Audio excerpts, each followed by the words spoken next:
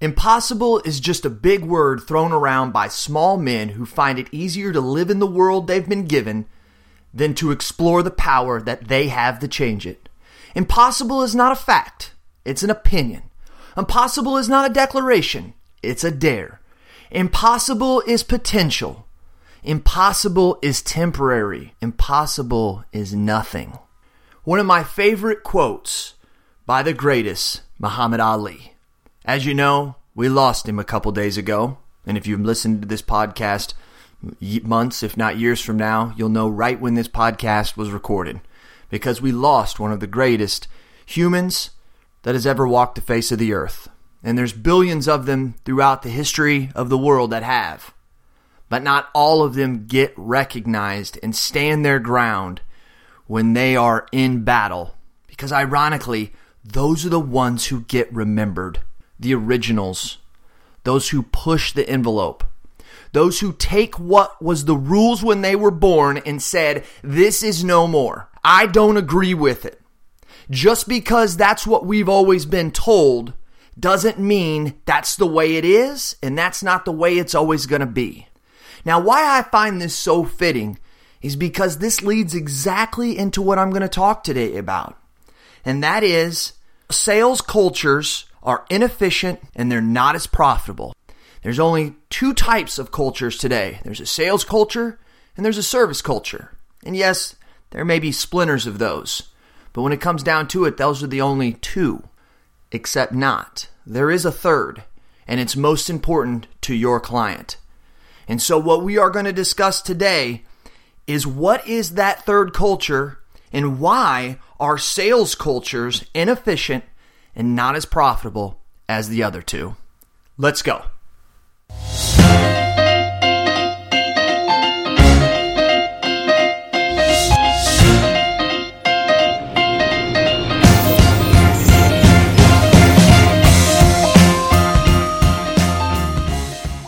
So why is the sales culture so inefficient and not as profitable as maybe another type of culture?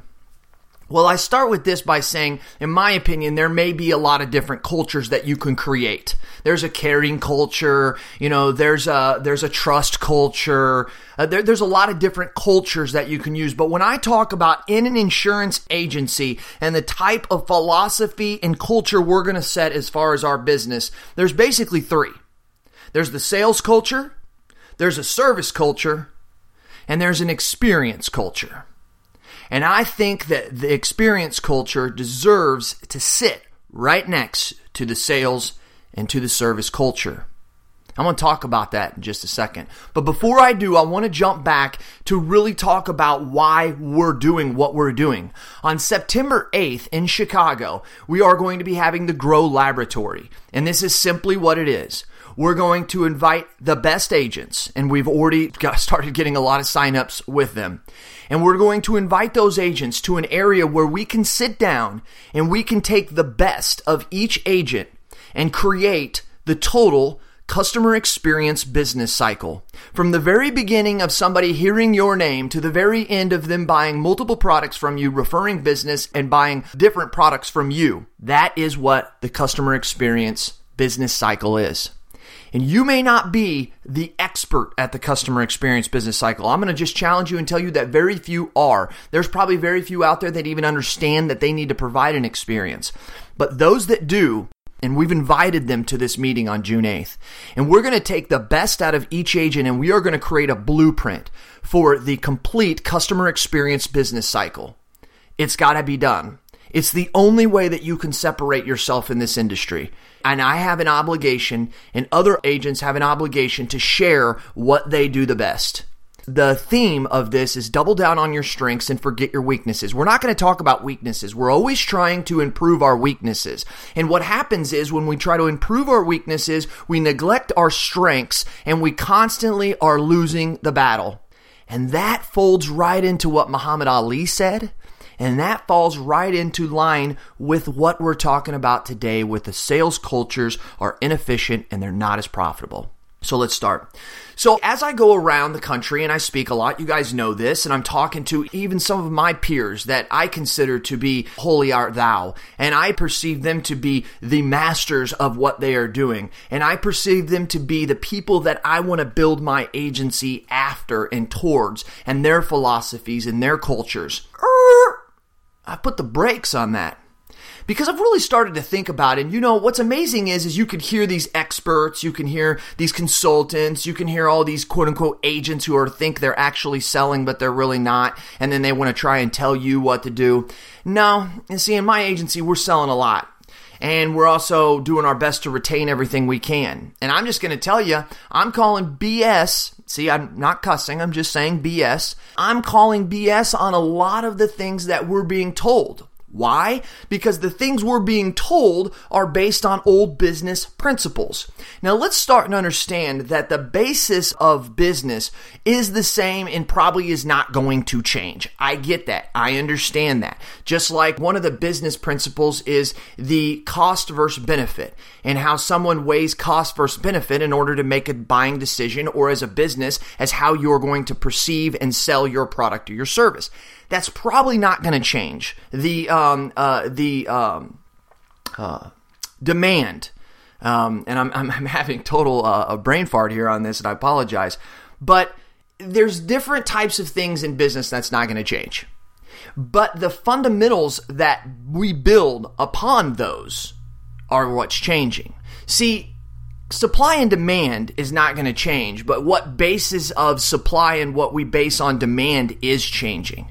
Cost and benefits, that philosophy is not going to change, but what we base a cost and what we base as importance on the benefit is changing.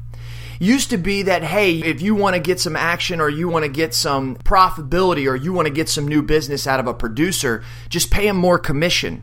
That actually doesn't work anymore, but it has worked for like 50, 60 years. So I want to stop real quick and I want to challenge this, because a lot of times this right here, I hear so many agents, they thump their chest, they pop their chin out and they say, we are a sales-driven culture. That's us. I tell my staff, we're not a service culture, we're a sales-driven culture. Yeah, look at us. And I really thought the same thing too. I'm thinking, yeah, that's what we need to be focused on. It's sales, it's sales, it's sales. And you know what? They're right. It is based on sales. But if you're a sales-driven culture, you're going to lose. And what do I mean by that? We all know that we have to grow our business. And the way to grow our business is to cultivate new leads, whether that's through referrals, whether that's through paid leads, whether that's through advertising, marketing, whatever that could possibly be. But I want to say, and I want to challenge that we're very big hypocrites. Because if I ask you right now, here we go, I'm going to ask you the question, where do you get your biggest source of new business? A lot of you are probably saying referrals. And first of all, go back and listen to Chuck Blondino 2 years ago, and he will actually prove to you that that's not true. That's not where your biggest source of referrals is coming from. You're not even actually getting as many referrals as you think you are. I'm serious. I know you can call me wrong, tell me that, yes, that applies to everybody else except you, but I'm willing to bet you have a 90% chance that 90% of you are actually not getting as many referrals as you can, because what you're mislabeling as a referral is not a referral. That's another conversation for another time. But here's what I want to say. If you are a sales culture, you are doing nothing but spending your time on cultures. There's only two different things. You can either be a sales culture or you can be a service culture. And I've thrown in there the experience culture, and I'm going to bring that back here in a minute. Now, we can't love and be best and master at both. We've learned that through so many things in our life. Heck, Jesus even said it. You can't love one and you'll hate the other the most. Okay, this is a basic principle of the world. This is like a universal law. So you can't fight it and say that it's wrong. It's the truth. So if you say that if you're a sales culture, then that means that your second most important is a service culture. So if you are a sales culture, that means that you are focused on new business, getting leads, doing everything you can to find the next insured to bring in. So that also means, though, that you're not as focused on your book of business that you have now. I really could kind of sum this up by saying, keep your business small. Now, if you're in the Grow Mastermind, you've heard me talk about this. And so, just kind of hold on a minute because I've got a different spin on it that I want to show to you because this has really been in my mind for the last 2 to 3 months because it's one of the reasons I wrote the book. I wrote my book based on customer service just foreplay. It's the modern customer experience that will separate you. And the reason I did is because I was tired of people telling me that it was just all about social and digital business, was all had to do with marketing and advertising. And really, I wrote the book. It still wasn't making sense. I've been trying to write blogs, break it down. And yes, I'm breaking this down for you, but I'm also breaking it down in my own brain. I'm trying to figure out, what is the message I'm trying to get through? And this is it. When you're a sales-driven culture, you're unprofitable and you're not as efficient as other types of cultures. It's actually probably one of the worst cultures for you. Most of your day is spent trying to chase new business that you probably have a 30 to 50% chance of writing. We'll say 50% chance of writing. Let's say you have a 50% closing ratio. Pretty high. Now you're probably saying, well, I actually close higher than that. Well, that's probably true, but that means you're probably not a sales-driven culture. Just hold on. Sit back.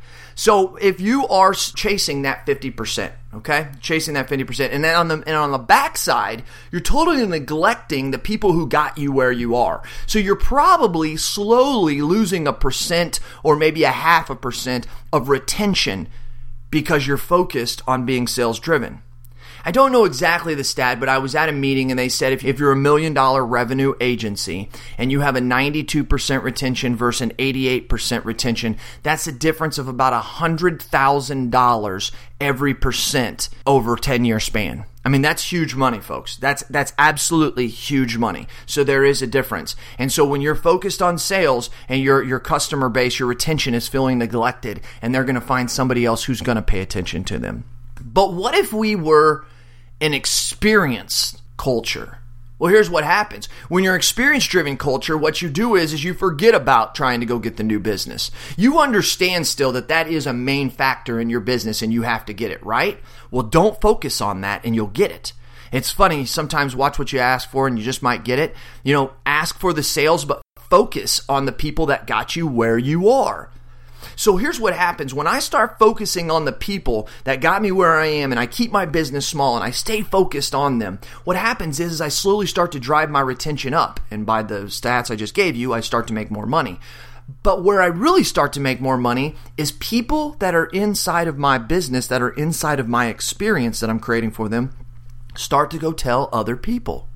Now, really think about this. Do you create an experience in your office right now? Do you think that this experience that your customer goes through from A to Z is a pretty good experience, right? Okay, you probably are right. But here's the deal. How do people outside of that experience know what that experience is like? How do they know? If they're not in the experience and they're not experiencing it, they don't know the experience that you're trying to use to separate yourself. The only way you can do it is get those who are experiencing it to tell other people.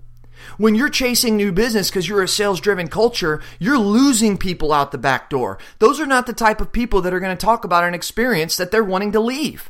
But when you focus in on them and you create a customer experience culture and you look at your staff to understand that every step of the process they go through has to be different, has to be separating, has to be of their concern, has to be on their timeline, has to be with the tools that they need, has to be with the services they need. Because see, we say customer service is just foreplay, but really it's just a bunch of services added up to one big experience. But here's the key. It has to be consistent services. The services have to be consistently given so that the customer knows what to expect, which is the enhancement of the customer experience.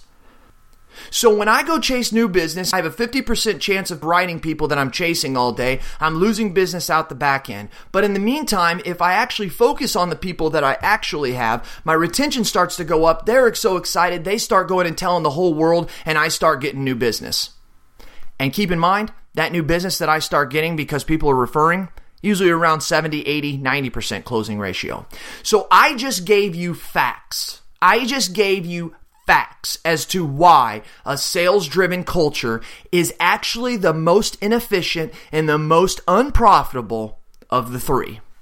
So now what I want you to do is I want you to reach out to jason@growprogram.com, jason@growprogram.com, and tell me if I'm wrong. Or go to the bottom of this podcast. If you're listening to it on iTunes or on Stitcher, you can't do that, or Google Play. But what you can is if you're on the website and you can go to our podcast, click on the podcast, and you can leave a note. But it doesn't matter one way or another. I want your feedback. jason@growprogram.com. Am I wrong or am I right? Have you ever thought about it that way?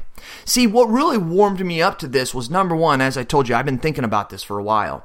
But I just got done helping write an ebook for Vertafore. Vertafore has put together a book, and it's based around customer experience. It's a I think it's like 25 or 26 page ebook. And folks, I got to tell you, sometimes these companies and these vendors, like when you read their stuff, you're like, what the heck, you know? Well, Vertafore went to an outside firm. So this firm understands insurance, but they're not in the insurance space. They understand the basic principles of business and the way that it needs to be ran today, but they're not in the insurance space. And they brought it together with some Vertafore all-stars inside Vertafore, and they also picked some agents outside. And we brought all that information together to create this ebook. And as we were doing this ebook, this is where the facts flew in. See, I knew about keeping my business small. I knew about focusing on them, but I couldn't put it together. But when you put facts behind it, anybody who tells you they're a sales-driven culture, it's not a bad thing. It's not. But I will tell you this, if you're an experience-driven culture, you're more efficient and you're more profitable. And to be honest with you, probably having more fun at the same time. So I hope that you like that. Once again, jason@growprogram.com. Please let me know. I want to let you know that we have, I'm probably going to tear up his name, and I apologize, Jeremiah, but we're going to be having on this show here, Jeremiah Desmarais. I'm sorry if I said it wrong, and he's going to slap me when he comes on. He is a TED Talk speaker. He's on CNN. He is a very well-known person, and he's part of the insurance industry. It's about $10,000 a month to be in this guy's mastermind, and I just wanted to bring him on, and he's going to be coming on soon. I also am going to be doing a podcast here with Chuck Blondino, where we're going to be bringing him back 2 years later to go over the results of the study that he does on agencies. That is mind-blowing. Just as a little heads up, if this is the first time to your podcast, 2 years ago, back in January of 2014, you got to go back and listen to the Chuck Blondino podcast. There's two of them. Mind-blowing stuff. Number one most listened to podcast. We're also going to be bringing on Aaron Nutting of Arizona Wedding Insurance. Go to ArizonaWeddingInsurance.com. Do it right now. Go to ArizonaWeddingInsurance.com and check out and see if this is not the best branding you've ever seen in your life. This woman is doing incredible things. This agent is thinking outside the box. This business owner understands customer experience cycle. This person is absolutely rocking it. And guess what? She's a mother of four. Kudos to you, Aaron. You rock. You rock. And I'm also going to be bringing on some guys from Ivans, and we're going to be talking about some of the stuff you've heard me talk about already, because Ivans has got some stuff rocking and rolling. I was just on the phone with them 2 days ago talking about some more stuff they're doing, and I said, guys, I got to get you on the podcast. You got to tell other people about this. So I got to get out of here. I got things to do. Got to mow the lawn. Got to clean out the garage. Man, I got some family coming in from Florida, and I was looking at my garage the other day, and I'm thinking, my goodness, boy, have I been working in a lot. I've been neglecting the garage. So I'm going to go do what I love to do. And in the meantime, I hope you got something out of this. And I just want to encourage you to please join us on September 8th at Grow Laboratory. It's only for Grow members. So if you're not a Grow member, you got to go to growprogram.com/free, and you got to sign up to be a Grow member. We've already had 2 people who have signed up to be part of Grow Laboratory, and I personally had to call them and tell them that, hey, I'm sorry, this is only for Grow members. Now, I invited them to go be a free Grow member, but neither one of them did, and I think they got mad. The only exception outside of that, if you're a Grow member, is if you're personally invited by me. You've got to personally be invited by me. I've already reached out to about 4 people, the Lemanskis. I'm hoping that they can come. They are big-time hitters, and a couple other people in the industry that I wanted to personally invite, because we're going to create the customer experience business cycle by using the best of each agent, putting them together into a blueprint, delivering it to you in a step-by-step strategy in the way that we can unroll it together, and then we're going to go on for the next year. And in a perfect world, we're going to meet back again in a year and say, where are we in that? What has changed? What can we improve on? Because we're going to ask you to double down on your strengths, forget your weaknesses. This has been Jason Cass of Agents Influence Podcast, and I am out.